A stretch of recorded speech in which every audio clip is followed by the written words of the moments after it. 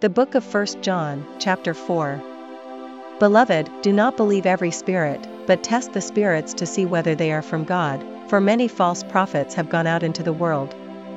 By this you know the Spirit of God. Every spirit that confesses that Jesus Christ has come in the flesh is from God. And every spirit that does not confess Jesus is not from God.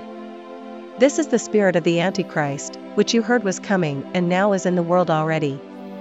Little children, you are from God and have overcome them, for he who is in you is greater than he who is in the world.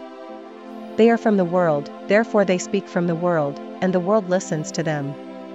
We are from God. Whoever knows God listens to us, whoever is not from God does not listen to us. By this we know the spirit of truth and the spirit of error. Beloved, let us love one another, for love is from God, and whoever loves has been born of God and knows God.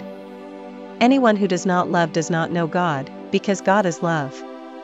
In this the love of God was made manifest among us, that God sent his only Son into the world, so that we might live through him. In this is love, not that we have loved God, but that he loved us, and sent his Son to be the propitiation for our sins.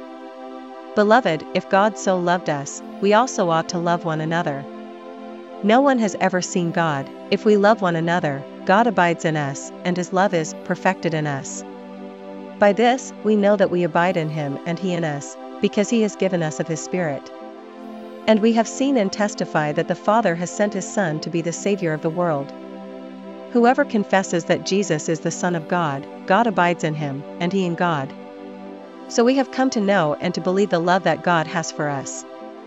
God is love, and whoever abides in love abides in God, and God abides in him. By this is love perfected with us, so that we may have confidence for the day of judgment, because as he is so also are we in this world. There is no fear in love, but perfect love casts out fear. For fear has to do with punishment, and whoever fears has not been perfected in love. We love because he first loved us. If anyone says, I love God, and hates his brother, he is a liar, for he who does not love his brother whom he has seen cannot love God whom he has not seen. And this commandment we have from him, whoever loves God must also love his brother.